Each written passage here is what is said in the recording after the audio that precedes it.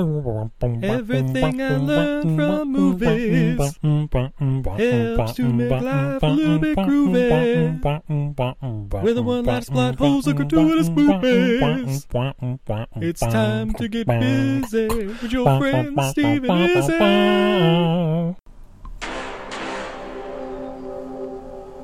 Where did you learn to fight like that?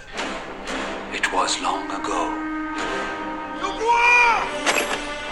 On the run from the law. Check the cargo! He's here somewhere!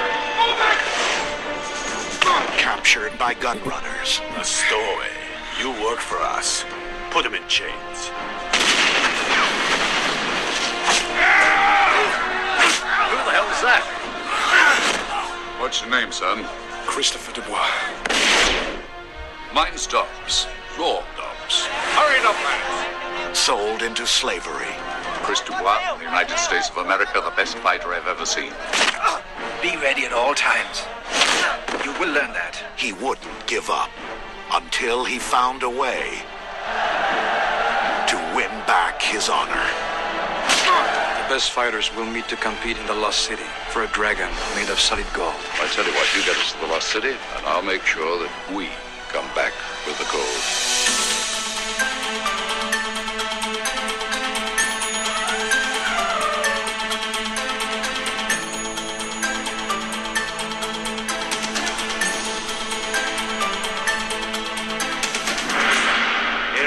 Lost City, we greet our first heroes.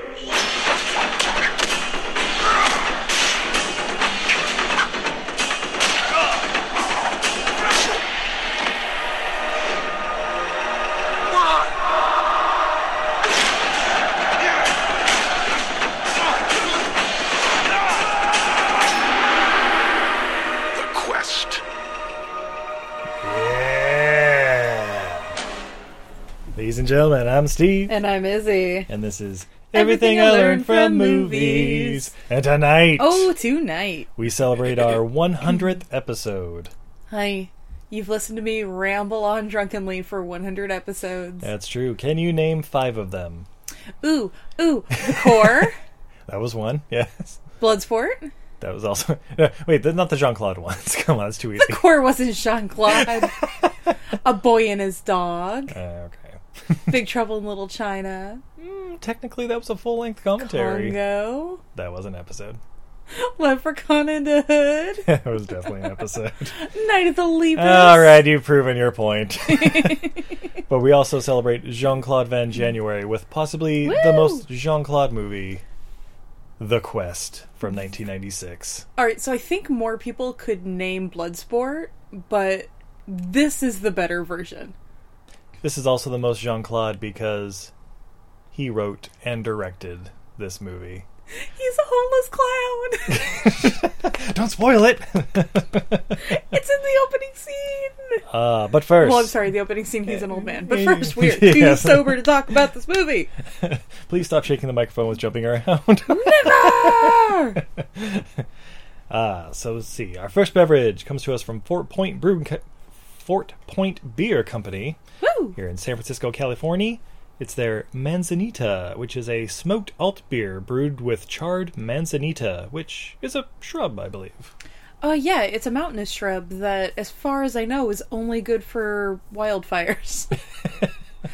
Here's for good old smoked alt beer in California. It's super insanely hard wood that, like, shatters when you walk by it. It scratches your cars the fuck up when you drive through it.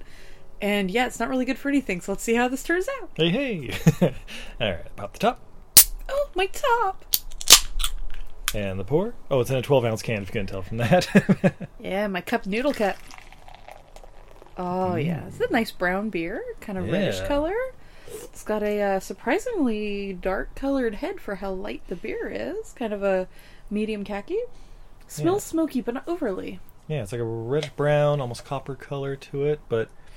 Yeah, there's a little smoke hint of it, kind of. Yeah, like a little barbecue hint. Yeah. It's a lot of malty aromas coming off of it as well. Steve's going in for the sip. Oh no, no! Yeah. Yeah, it's like a really good like barbecue beer. Like it's got that smokiness, a little malt forward, so it's almost borderline sweet. Yeah, this is delightful. Yeah, I appreciate a good smoked beer, particularly when they have like a lot of restraint. So yeah, I'm down. Yeah, again, that's Fort Point Beer Company. You know, nothing I've had from them has been bad at all. That's true. Yeah, they've It's had all a couple been selections. really good. I don't recall which ones we've had on past episodes, but Kolschan, yeah, I've had I a Kolsch. believe. Yeah, they're KRA or something like KSA. They're also really expensive, so we don't buy them very often. It's true. It's like $2 a can. Yeah, they're fairly small, so yeah, they have to charge a little more. And the brewery is so far away, too far to fill our growlers. It's true. It's like 11 miles as the crow flies, but that's 2.5 hours in That's 2 traffic. hours, yeah, at least in traffic. But 1996's The Quest. Oh, yeah. Again, the directorial debut of Jean-Claude Van Damme. Oh, He's actually done 2 other movies that he's directed. what are those, Steve? Apparently 2010 Soldiers and 2014's Full Love. When are we doing these movies? Possibly next Jean-Claude Van January? Who knows? We'll see. But it stars Jean-Claude as Christopher Dubois. It also stars Roger Moore as Lord Edgar Dobbs. Yeah, it does. And the great James Remar as Maxie Devine. Yeah.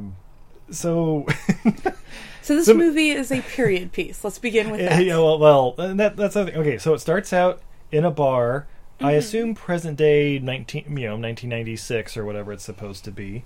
And I got a feeling it was more like maybe the 40s.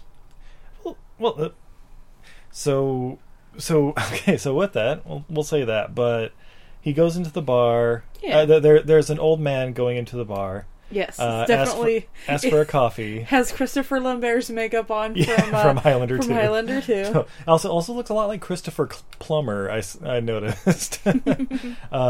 But yeah, it walks up, asks for a coffee. The bartender offers to put a taste of whiskey in that coffee. Almost forces a taste of whiskey in it. Like, this is a pushy fucking bartender. Yeah, and then a couple ruffians come in to like rob the bar, and then basically the old man at the table is like, you shouldn't do that. You should just walk away. No one gets hurt. Obviously not an old Jean-Claude Van Damme. Definitely not. But the guys say, whatever, fuck him. And give us the money. I don't want to give you the money. And so then a fight ensues where basically he beats the shit out of 3 youngins who like break beer bottles and chase after him. He whoops them with a cane, or he becomes Jean-Claude Van Damme. And he throws him out a window, whatever. Yeah. And then the bartender's just amazed and goes, "Where'd you learn to fight like that?" A long time ago. And we flash back to Tibet in 1925. Now, okay, so it was mid-40s when this bar was going on. So all right, maybe you're right. Maybe it is the 90s. But if it's 90s present day, 70 years ago is when this story takes place. So Jean-Claude is in his... Christopher Dubois is in his 90s when he's at that bar? Yeah, let's say it's the 70s. I don't know. The bar has a timeless look to it. It is an Irish bar. They look the same no matter all around the world. It's true, yeah. Do we even know where it is? I mean, we assume it's America because the bartender is American accent. Ah, that's true. Americans expat all over the world. It's true, and he is a fugitive in America. We'll get to that shortly. Yeah, maybe they're in Japan. Who knows? So back in 1925, these monks send these little messengers out with these little scrolls, and we get a little montage of people being handed these scrolls. There's a fencer in Spain. There's a sumo guy taking a bath in Japan. There's some sort of, I don't know, underground. There's that one fight between like the French guys or something that's like at a pretty hoity-toity top hat dinner party, and everyone's just kind of like clapping around like, oh yes, good show, as they're like beating the crap out of each other. I think they're supposed to be like bare knuckle boxers. But maybe that's how it was back in the 20s. I don't know. There's James Remar with a mustache. As the world's heavyweight. Yeah, the world's heavyweight. Unfortunately, though, like watching him like punch the bag and stuff, though, when he's training, it's like, what is he doing? He's not really like. I must be used to watching like HBO fighting, where it's like them just like the guy holding it on the one side and then just unloading, and he's just like gently like wrapping it, like, yeah, take. Well, what's this guy? First off, honey, you have to remember, like, the heavyweight back in those days, like, people like Mike Tyson did not exist. Oh, well, they existed. They just didn't Not fight. that body type. They just didn't fight. 1920s. Yeah. But, anyway, it was a bunch of scrawny Irish guys fighting a bunch of scrawny Jewish guys. That's true. That's true. who was fighting in the 20s. Yeah. So, yeah, heavyweight champion Maxie Devine, played by James Marzo there. Then we're in New York for some reason, and we see... there's a reason. We see kids... A street clown. Walking around streets, and then someone says, "Hey, clown boy!"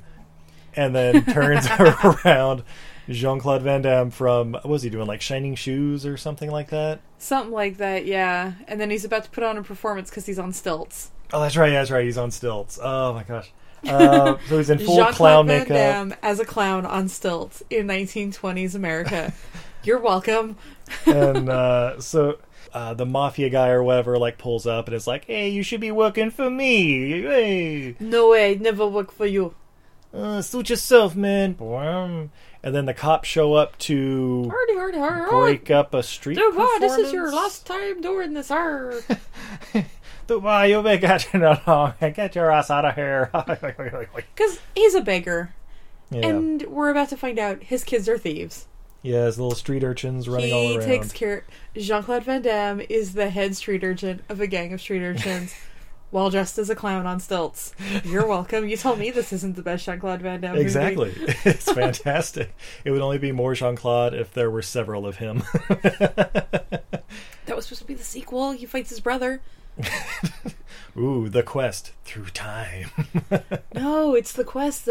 He gets called to Belgium to speak with with one of the lords there. Turns out it's Dubois' brother. It's his twin brother, separated at birth, and that didn't happen in this movie. So the cops come in. There's a bit of a rough house, and they're trying to like take him in or whatever.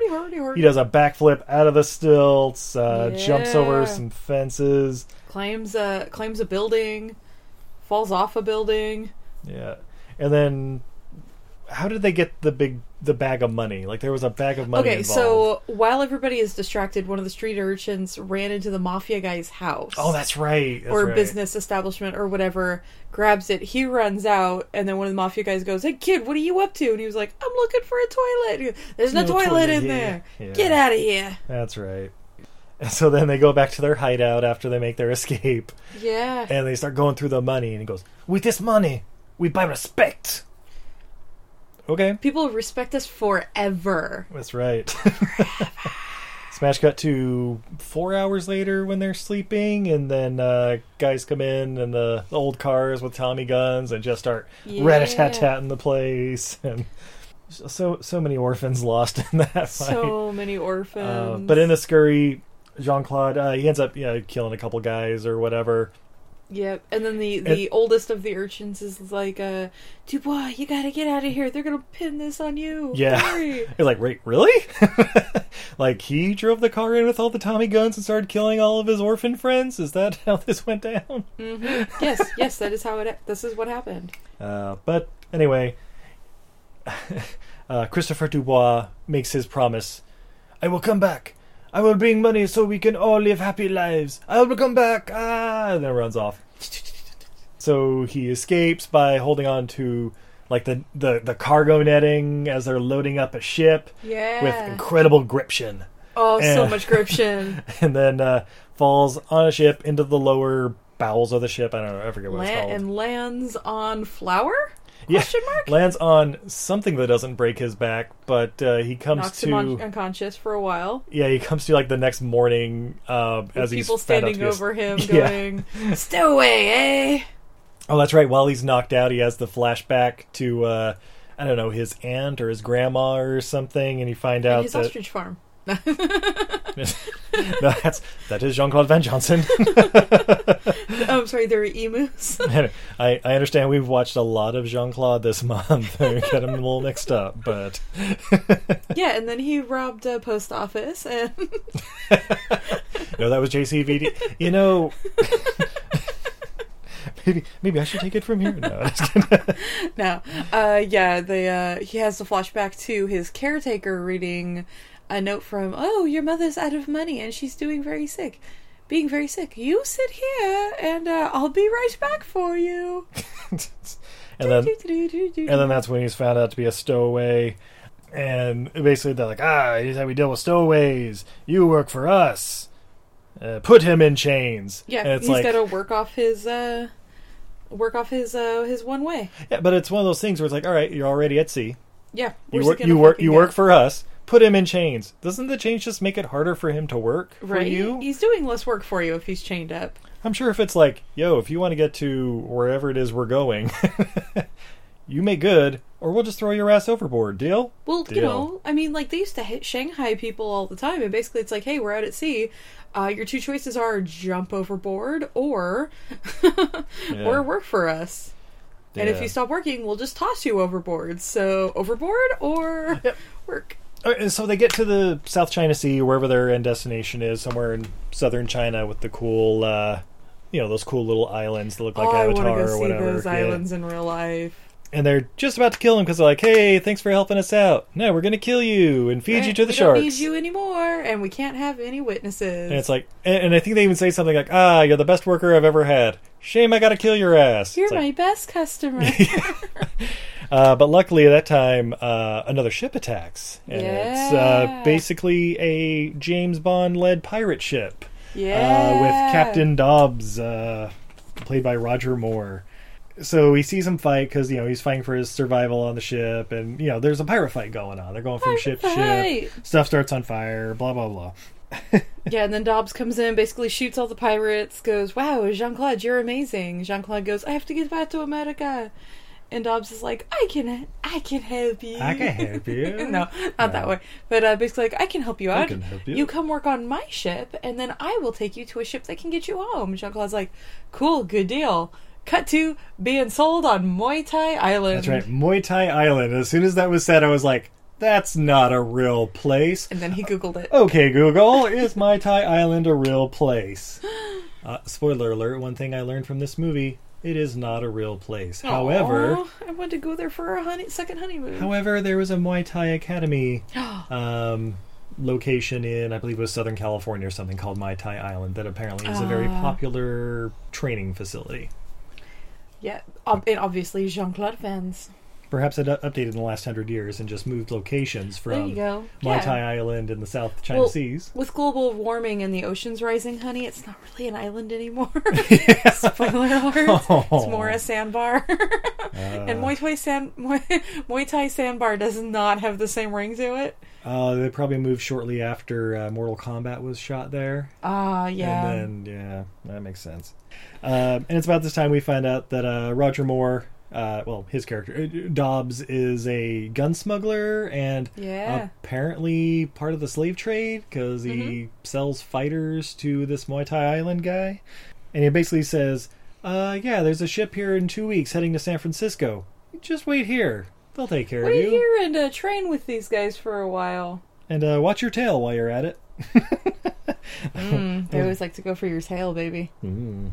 Then he finds out pretty quick that basically anyone's just gonna fight anyone there at any time. He's like doing chores, and one of them like runs up and like sweeps the leg, and then they circle him, and a fight ensues. And so it's a training facility, but for like slave fighters, because these guys are, when they're not working, are going to be going and like fighting in tournaments for entertainment for rich people who like to hang out near the island. Yeah, and then the best of them... Oh, yeah, that's right. Sometime during their journey there, one of the monks shows up and hands the scroll to the main guy of the island. I forget his name. Who gets to pick his best fighter. Yeah, for this super secret tournament. That's right, we're getting to it. I don't think it's officially called Kumite, but... Kumite. By the way, you have the story of this and the other movie in your fun facts, right? Oh, yes. Okay, good. Yes. So then there's a montage, the messenger arriving. Even Rocky got a montage. And even then towards he's been there, I think, about 6 months or something like that. Is that right? Time has passed. Time has passed. And then he's talking to Buddha, saying he needs help to get back to his kids back in New York. Yes. Little Johnny and little Jimmy and Oscar. I don't know. then there's this scene where one of the kids on the island, like, yeah, they have kids on the island. He's getting like beaten up by like some bigger kids. There's like 4 or 5 of them. While he's hugging little baskets of wood, he's moving around or whatever. And he drops the bamboo, runs over there and starts defending them. And then I think there was a flash kick, which was actually quite impressive because I think it was in the sand. I was like, oh shit. Damn, Jean-Claude's got skills. Yeah, he does. That's right. And doesn't the kid like yell at him and like, I have to learn to fight for myself? Yeah, I'll never be respected. pretty much. It was like, why'd you do that for? I was like, because they were kicking your ass. But then he basically just starts training with the main guy. Then we flash to 6 months later in Bangkok. One night in Bangkok makes a heart man humble. We see Roger Moore and his right-hand man, Smythe. Or Smith, or what? It's Smythe. Yeah, Smythe. It changes throughout the show, depending on whoever they're trying to con. But they go to this underground Muay Thai kickboxing tournament, which I'm I want to go see that in Bangkok. with the lady. They meet a lady first in a cafe. Right. They're in a cafe in Bangkok, and they run into an heiress to the World Post or something? New York Globe. New York Globe, yes. Yeah. Her daddy owns the paper. Which, by the way, when you're in a foreign country where people get shanghaied all the time, totally flash that around that you're a fucking heiress. Yeah, right. Yeah, I don't know. But then we go to the Muay Thai tournament, and we see a man walk out wearing nothing but a bathrobe, with his head completely covered. And then he pulls the bathrobe back to reveal it's Jean-Claude. Or fucking Dubois. ripped Dubois. Ripped. Ripped!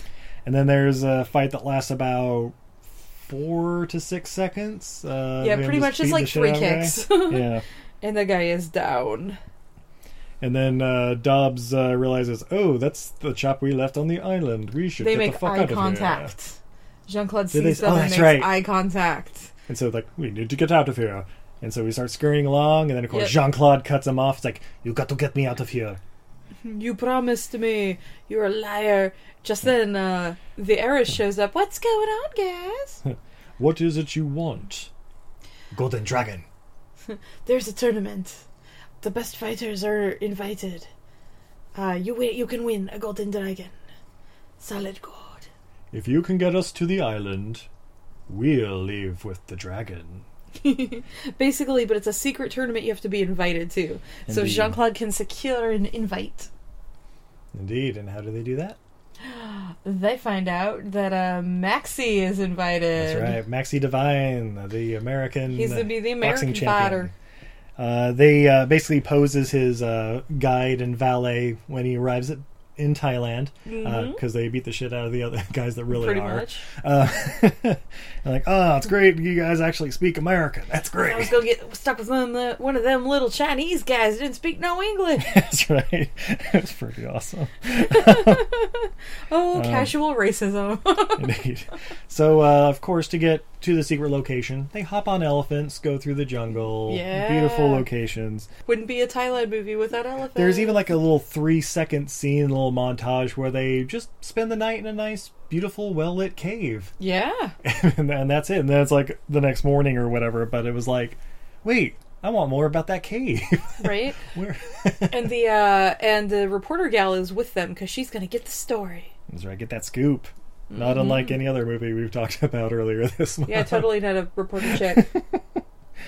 So they make it the secret location where the tournament's happening. I forget, did they mention what it was called? I don't know. I don't remember. Krav Maga. No, I don't know. They get to the Kumite. They get to Kumite, and one of the things was like they had like a cobra as like the dinner. I'm like, yeah, raw cobra. Is that a thing?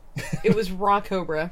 Yeah. And then that's where they meet the Mongolians. That's right. They meet the Mongolian guy, Cow, who basically wants their table. And they're like, no, it's cool. We're just in the middle of eating here. You can find another table. You can have this raw cobra if you want. Yeah, it's all yours. And then the Mongolian guy walks up, basically throws him out of the way, and then karate chops the table in half. Yeah. Shit gets real. And the server does not look pleased.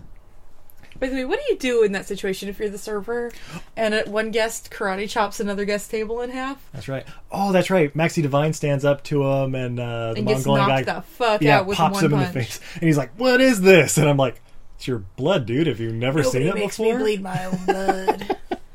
Yeah. Thought that was interesting. Yeah, and doesn't Dubois get into it a little bit? Or no, they hold him back, right? Oh, yeah. Dubois kind of stands up from him like, "Hey, back off!" And it's around that time everybody starts stepping in, and it's like, "Hey, calm down, everybody, calm down." And that's when Maxie starts getting suspicious of his valet. Yeah. They're like, "Wait, you're a real fighter. You're not a valet." Well, because then the guys from Muay Thai Island walk by and go, "You have disgraced us. right. He never paid me for you, and how could you betray us like this?" And Maxie's like, "What the fuck is going on? Why do you know everybody here?" yeah, and basically like the next morning, I think it is. Maxie's like, "I'm leaving. Fuck this joint. Blah blah blah." That's what you wanted. Oh, that's right. He challenges Chris to a fight. And Chris pops him one and knocks him down. Yeah, beats crap out of him, and basically whatever, man, I'm leaving. And he hops on a horse and rides off into the distance. After tossing Jean-Claude his invite. Oh, that's right. He's like, "Oh, is this what you want? Here, take it. Ugh, I'm out of here." And oh, cool. Well, that was nice. It's also around that time the German fighter appears. Yeah. On a Zeppelin. With an Iron Cross in 1925. Yeah. Yeah. So there's a Zeppelin now. They were introduced to the various stereotypes that are the fighters. Yeah. There's Japan, China, Mongolia, Scotland, of course, fights in a kilt. Greece, I think, was in there. Well, they only used the kilt for daily wear. For battle, they wore full sequined ball gowns. The idea was to blind the enemy. Oh, God. Groundskeeper Willie would have been fucking amazing. Ripping the shirt off. Then grease me up, woman! That guy basically was Groundskeeper Willie, right? Yeah. So everybody's being introduced, and then it's like, "From America!" And then Jean-Claude stands up. And they're like, "You're not Maxie Divine." You're not Maxie Divine. And then Maxie Divine was like, "I'm Maxie Divine, and this man's a better fighter than me, so he should be here instead of me." New York! And then I don't know, the Chancellor, whoever's heading up Kumite, he always has the most incredible dialogue. Oh my God. It was just like, "If this is the case, he shall be tested. If he beats his first opponent, we will accept your conditions. If not, you will never be allowed to leave the island," or wherever the city. That's it. Right, yeah. It's like, "Oh, we're not permanent residences of Kumite." And it's like Maxie Divine, whoa, wait, what? I don't remember reading that, the rules. You better win, kid. Don't get too penisy. New York City! Yeah. It's like, qualify or pay the penalty of never leaving. Right. Well, do I get a place to stay, or what's the per diem out here? I think it's more like slave labor. Yeah. So yeah, there's the Japanese sumo wrestler guy. This is when the fighting actually starts. So this is where the movie turns into blood sport, basically. I also just want to put out there, if you hear weird noises in the background, Castor Troy is trimming his toenails by chewing on them. So that's happening within a few feet of the microphone. And if this is news to you, we'd like to welcome you to the Everything I Learned from Movies podcast, because every single episode there's cats all around. Everybody's down and cats are all around. Everybody down, cats all around. So we had a couple fights, like the sumo wrestler guy basically just runs into people and knocks them out of the ring. Because that's how you fight sumo. Oh, there's the Brazilian fighter, the capoeira guy. Capoeira. By the way, his intro music is basically Hot, Hot, Hot by Buster Poindexter, right? That may be a variation of a traditional Brazilian song, but if you listen to it, it's totally pretty much. Me so on fire, feeling hot, hot, hot. But the capoeira fighter is badass. He's fucking awesome. Him and I think it was we couldn't decide if it was a fighter from China or Korea or something. Yeah, because they kind of call him both, but both of them, they are little guys. You can tell, even against the other opponents, they're little guys. they can straight up jump more than their body height straight up in the air. Damn. And I was like, Steve, if basketball players had that percentage vertical to their height, they would like have to not be able to. They would not be able to play indoors.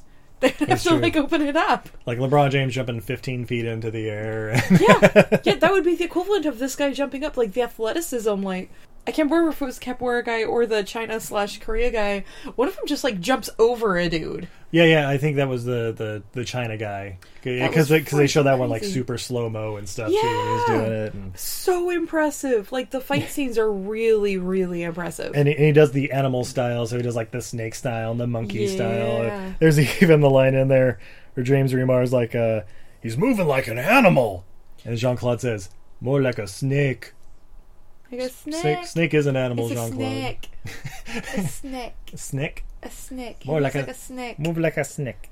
Like a snack. He moves like a snack. Just a little snacky. By the way, I love how all of the announcements and everything at this tournament are in English as well. Right. I mean, it really does help. But by the way, honey, if I was in charge of announcing the danger or announcing the Kumite, be like, look at that guy moving like a danger noodle. He's not giving a fuck. There's this Scottish fighter. He loses when his balls gets punched into his lower abdomen. That looks painful. Yeah. But yeah, it basically it's whittled down, and it gets to like Chris Dubois defeating a couple guys. Like I think he fights the capoeira guy and the monkey guy, and there's the Spanish fencer or guy, and then there's the Mongolian guy who goes through a couple of them. Yeah, and the Mongolian guy's just a badass. Like he fights the sumo guy, just punches him one time right in the stomach, and the sumo goes fucking down. Just goes out. But yeah, there's a lot of fighting. Check it out. It's pretty sweet. Oh, that's right. The Mongolian guy also kills Fang, who's the guy from Waitai Island. Oh yeah, he like Jean-Claude kills trade him with, and basically is just like picks him up and just backbreakers him and like rolls him off like a boss. Yeah, yeah. Basically, it's the exact same pattern as another movie that they have. As several other movies. Yeah, this is definitely one of Jean-Claude's greatest tropes, and I'm okay with it. Yeah, and as we get down to like the final four, I think it's the final four fighters. Roger Moore basically says, "Okay, you're going to throw this next fight because we're going to need you fresh because we're going to move a solid gold dragon. Basically, we're going to move this gold dragon via Zeppelin and just airlift it out of here." And and Chris Dubois like, "I don't want to. I think I can win." But yeah, so that's going on.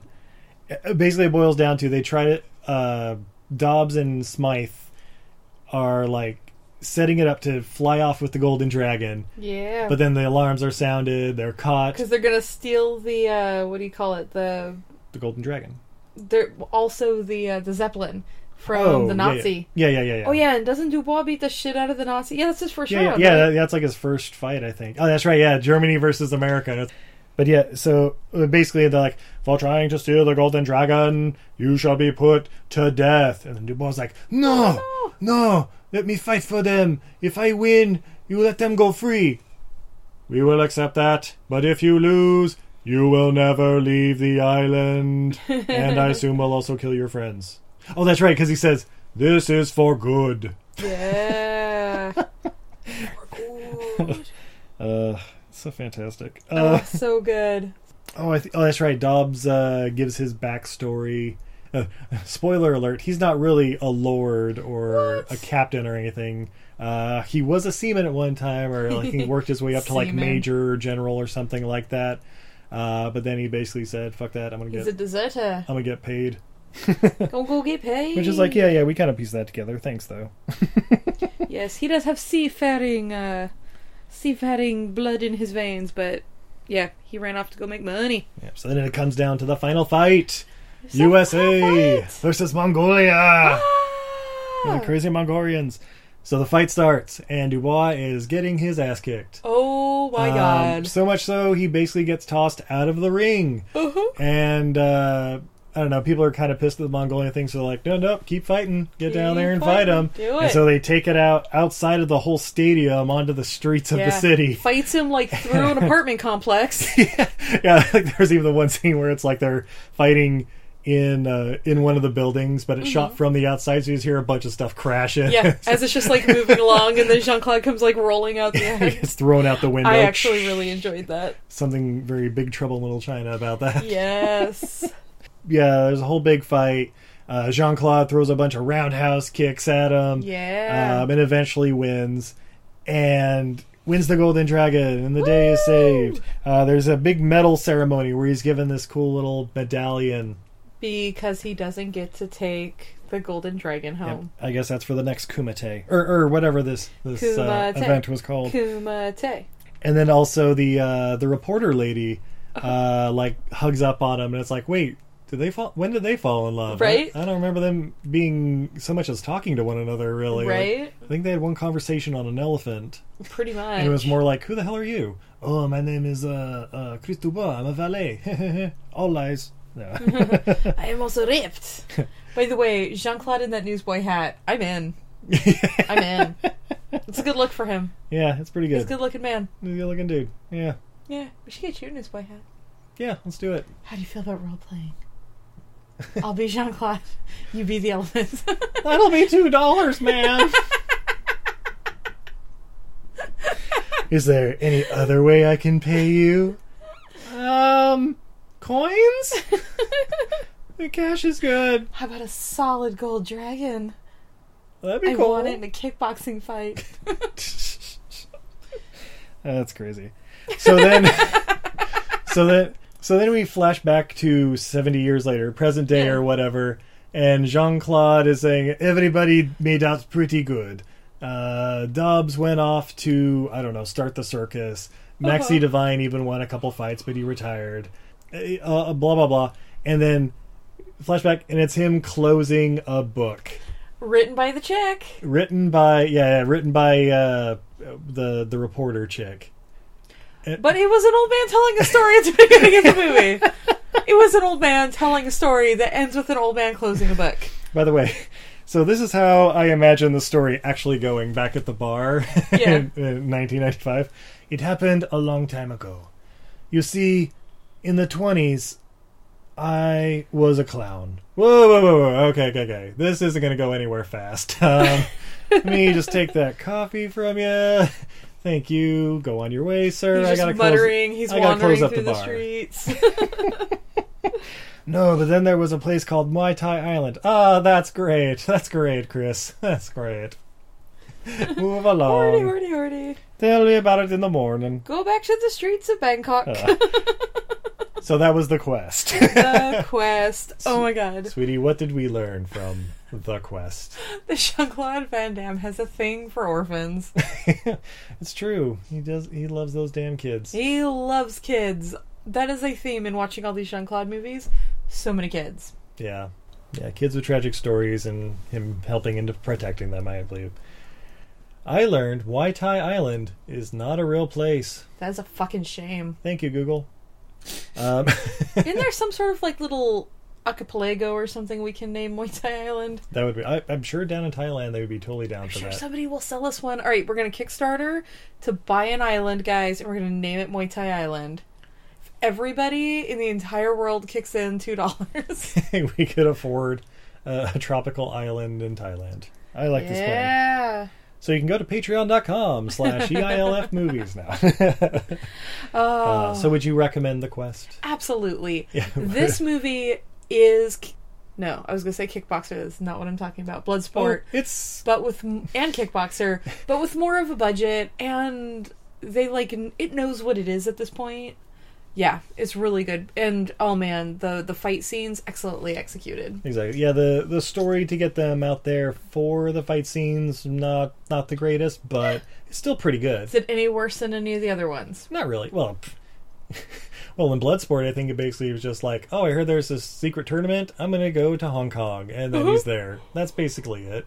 What? Oh, yeah, and he's chased around by Forrest Whitaker and the other guy for like a half hour. Yeah. Yeah, I would definitely recommend it. Go watch The Quest. Go watch The Quest. It's Jean-Claude by Jean-Claude.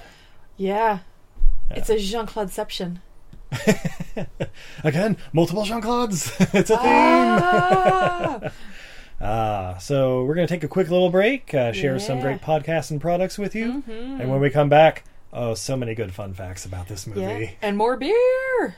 When everything I learned from movies returns. Ba-ba. Hey, do you like movies? Hey, do you like podcasts? If you do, then come on down and listen to the Home Video Hustle podcast, homie. Hustle. Every Friday, we talk about whatever movie PJ picks out the bag. What does that mean? Well, every Wednesday on our YouTube page, I pick a bunch of movies at random. Sometimes there's a theme to it, sometimes not. PJ picks the movie out, and guess what?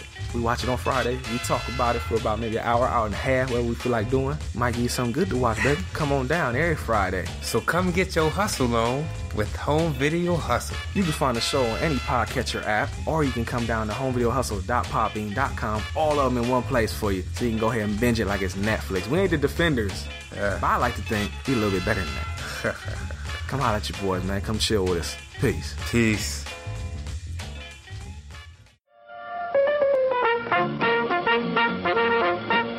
We're happy to have you with us this evening and want you to enjoy every minute of your stay here. Listen to me. Please listen. If you don't, if you won't, if you fail to understand, then the same incredible terror that's menacing me will strike at you!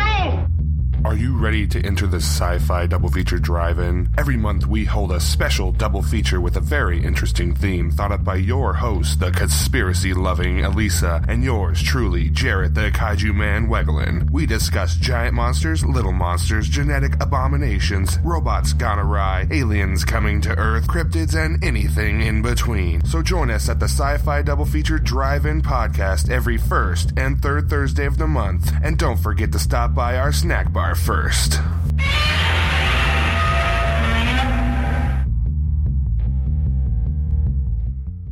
Hi, I'm Phil.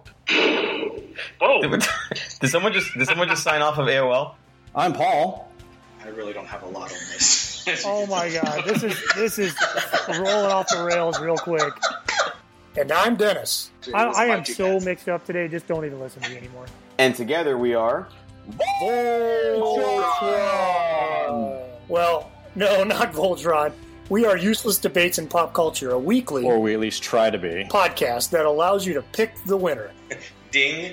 Ding. By no means a lamp. Internet strikes again. Yeah, for sure. We'll debate anything. So if you want to hear debates on such useless topics as Best Val Kilmer Role... Tombstone! Or Best Movie Soundtrack... American Graffiti... Or the most successful former boy band member... JT. Then tune into our show. Your podcast is so well named. You can find us on Apple Podcasts /iTunes... Podbean, and Google Play. And our website, uselessdebate.com. All right, there we go. Thank God. Have you ever watched an absolutely terrible movie and thought to yourself, what were they thinking? Because we sure have. So much so that we named our podcast after it. What were they thinking? Starring me, Nathan. And Brendan. Every other week, we take a bad to questionable movie and unpack it, so you don't have to. And then every other week, we A your Q's with our mailbag. Or, talk about whatever. Yeah, no big whoop. No big whoop at all. So that's What Were They Thinking? You can catch us on Podbean, YouTube, iTunes, Google Play, Stitcher, and more. Also, a ton of platforms that Brendan made up. Hi guys, we interrupt your favorite podcast to interrupt you with an ad for your new favorite podcast. Wait, isn't this playing on somebody else's show? Exactly. So then how are we... I thought we were their new favorite podcast. Well, we're going to become their new favorite podcast after they hear this advertisement for our show. What's our show called, Justine? Superiority Complex. Yeah. Where can they find us, Patrick? Twitter and Facebook. Yeah, exactly. You can go to @SoupComplex on Twitter, SOUP Complex, and you can go to Facebook.com/SoupComplex. But our main page is on Podbean, and you can find us there at www.superioritycomplex.podbean.com. New episodes are out every Thursday. Justine, yes. What do we talk about on the Superiority Complex? Nerdy stuff. Perfect. Don't get all sensual with your voice. Yeah, did you hear that? I heard it. It's a little inappropriate. If you want to hear a little more of that, tune in to the Superiority Complex. One more time, Justine, what do we talk about? Nerdy stuff.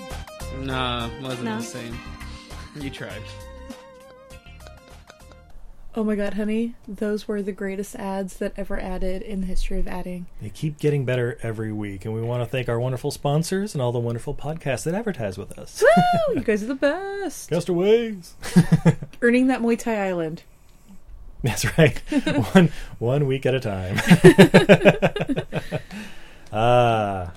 Damn, I'm a little thirsty, babe. You want a little something to drink? I do. What do you got for me, my love? Well, from a brewery that just actually will be opening up here in a couple weeks, about a mile from our house. Yeah. From Ocean View Brew Works in, I guess they're Albany, California? Yeah, I think that's Albany. Yeah, Albany, El Cerrito area. They have their Sunday Morning IPA, which is a New England style IPA. Ooh. And luckily for us, 7.5% alcohol by volume. Fuck yeah. And this is in a growler. Yeah. So, like, straight up picture a moonshine jug just full of beer. Opening we'll the do that top. when it's empty. Oh, my top. And not a lot of airspace in this one, so it's filled Oh, Jesus. pretty good. You filled yeah. that straight to the top. Very nice. And That would be pour. considered an overfit pour? Yeah, you filled that cup noodle cup. Fill up my cup here. Yeah. Scratch. It actually smells quite malty. Some hoppy notes. Definitely some pine hops on it. Very fresh smelling. But yeah, not as harsh as West Coast IPAs. So they actually had a session IPA when we were over there with Simcoe that even I kind of liked. And we all know my Ooh. feelings on Simcoe. Mhm. If you're new to the podcast, Simcoe is a type of hop that tastes like cat piss, and people go nuts for it.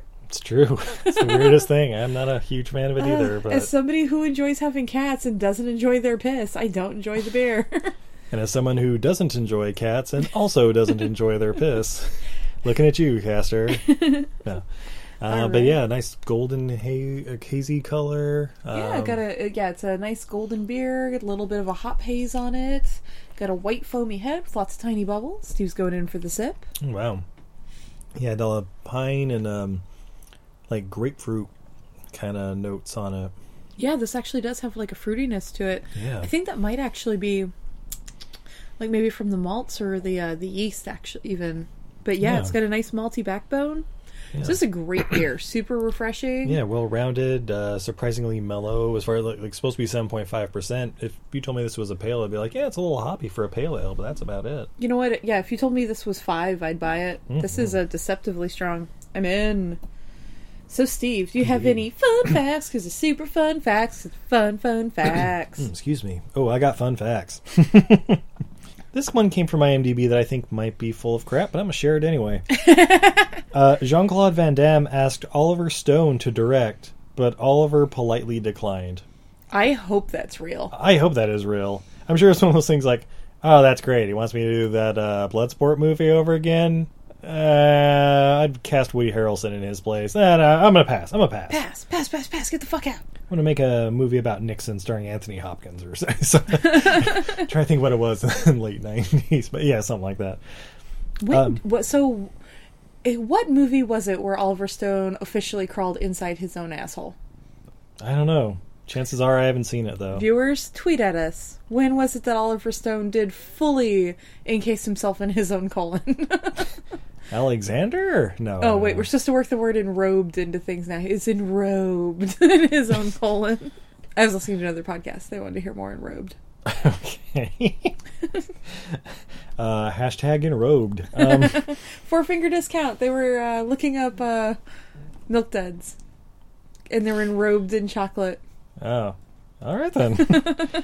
Big shout out to Four Finger Discount. Thanks for donating to the cause. So, you mentioned this has striking similarities to other Jean-Claude movies from the past. For example, Bloodsport. Yeah, or based on a true story. Possibly Lionheart. Possibly. Honey, Kumite is real. Yeah, obviously. Frank Dukes. Not Ducks. He was a real dude who really fought in the Kumite. It's true. And defeated like 9,000 people. It is true. Frank Dukes is a real person. who sued Jean-Claude Van Damme over the writing credits of the movie, claiming that Van Damme and he wrote the story under the title The Kumite Enter the New Dragon in 1991. Van Damme denied this, claiming the two projects were completely unrelated. Really? Dukes won his story credit via ruling of the Writers Guild of America, but lost the actual court case. That's why Frank Dukes got the writing credit during the opening credits. But got no money off of it. Yeah. I'm sure he got scale for writing. Oh, he got or scale, something. yeah. But so he got his $80 a day? Not the big court case, yeah. By the way, if this movie had been called The Kumite Enter the New Dragon, would you have seen it? Yes. Yeah, yeah, definitely. But I would have been confused because this would have happened. It would have been Enter the New Dragon, but it would have been before the dragon that we're already familiar with. Yeah, they'll Enter the Dragon Bruce Lee in the 70s one. It basically been like naming something Mortal Kombat, Transformers, Jungle Book, Fast and Furious. And like, wait a minute. I feel like you're just throwing words out there. Like, yes. You mean like Transformers The Darkest Night? Yeah, exactly. I believe it was The Last Night and The Dark Side of the Moon.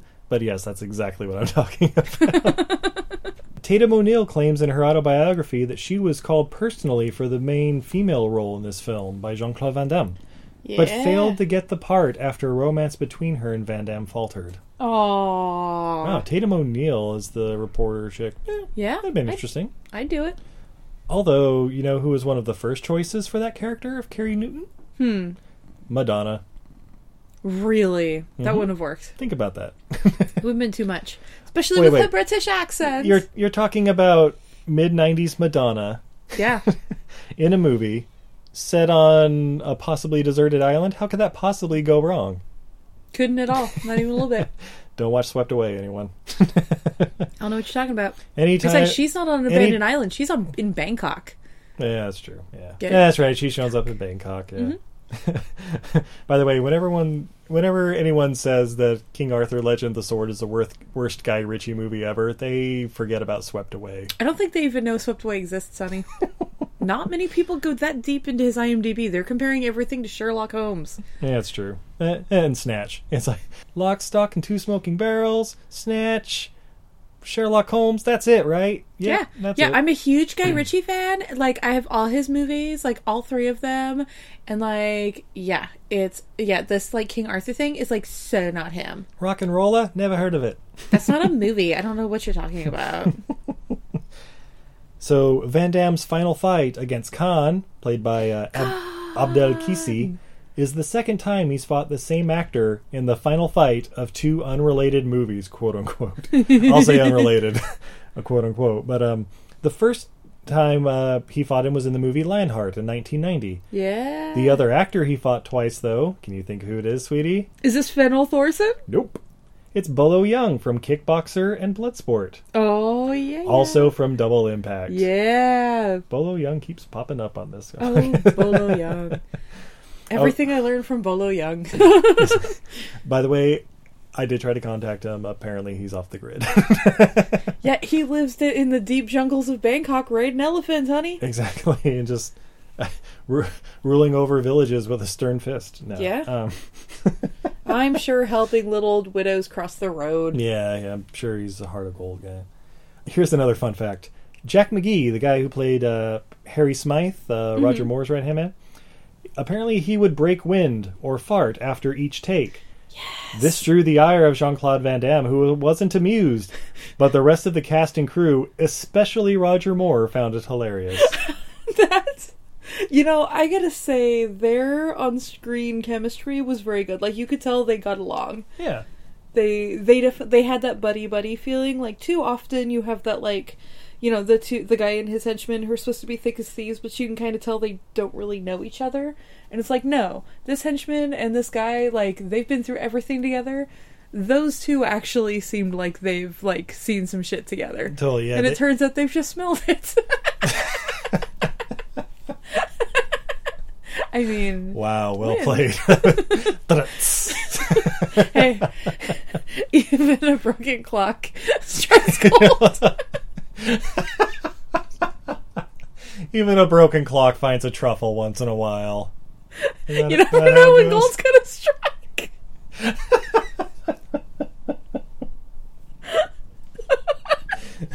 we now bring you to Crossed Cliches with Steve and Izzy. And remember, folks, a watch clock never boils. A penny saved is a bird in the bush. Wait, what? Alright, so I have a question on that one. How many girls do you think thought they were being deep and got bird tattoos on their badges? What? It's just something I could see somebody doing. Like, wait, could you say that one more time so that people can understand what you're saying? How many girls, chicks, do you think thought they were being super deep and went and got tattoos of birds on their vaginas? Because it's a bird in the bush. Or a bird in the hand is worth two in the bush. I don't know, but if that's the case, I'll tell you one thing. They're not the sharpest cookie in the tree. They're not the brightest crayon in the box.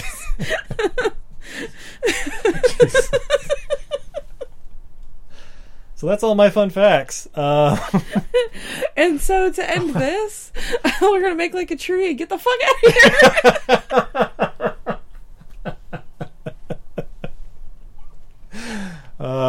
So thank you for listening, and Jesus Christ, this is awesome. I can't breathe. All right, well, on behalf of Izzy, I'm going to... All right, I'm good. Are you? Oh, you look so lovely when you can't breathe. I'm sure. Your face isn't purple at all. I don't even know why you would say that. Oh, okay, I'm good. So thank you for listening. And if you have some mixed up puns, send them to us at ILF Movies on Twitter. I'm sorry, what's our Twitter handle, sweetie? Everything ILF Movies Podcast. That's at EILF Movies. Yeah, send us your best crossed cliches. Oh my God. Hashtag cross cliches. I like it. But yeah, thanks for listening. Reach out to us. Be sure to check out our Patreon page and get entered for our little giveaway of a nice little 4-pack of Jean-Claude classics, including The Quest, so you can watch it with your friends and loved ones and family. Yes. And yeah, show it to your children. They need to know the ways of the world and the history of Belgium's greatest exports. That's right. And they also need to know if they don't do their chores, they'll get sent off to Mai Tai Island. Mm-hmm. Don't let them listen to the podcast, though. By the way, I just want to tell you guys all, he's Belgian, he's not French. Stop telling me he's French, guys. You're wrong. He's Cajun. Right? Hard target? Yeah. Yeah.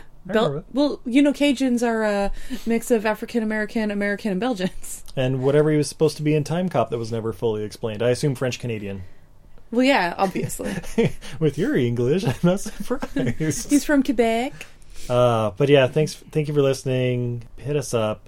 Yeah. Big shout out to all of our Patreon members out there.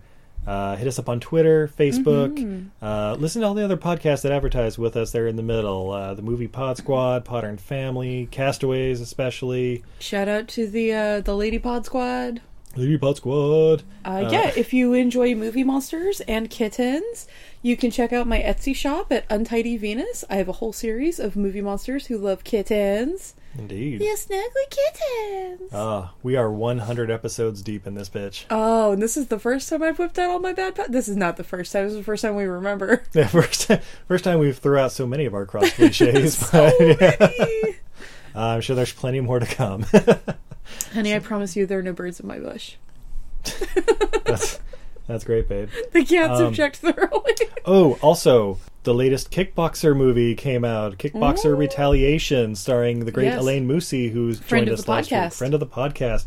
Be sure to go check out that movie. We haven't officially seen it when this is recorded, but we're pretty sure it's badass. It's got Jean-Claude, Christopher Lambert, Mike Tyson, and Elaine Moussi.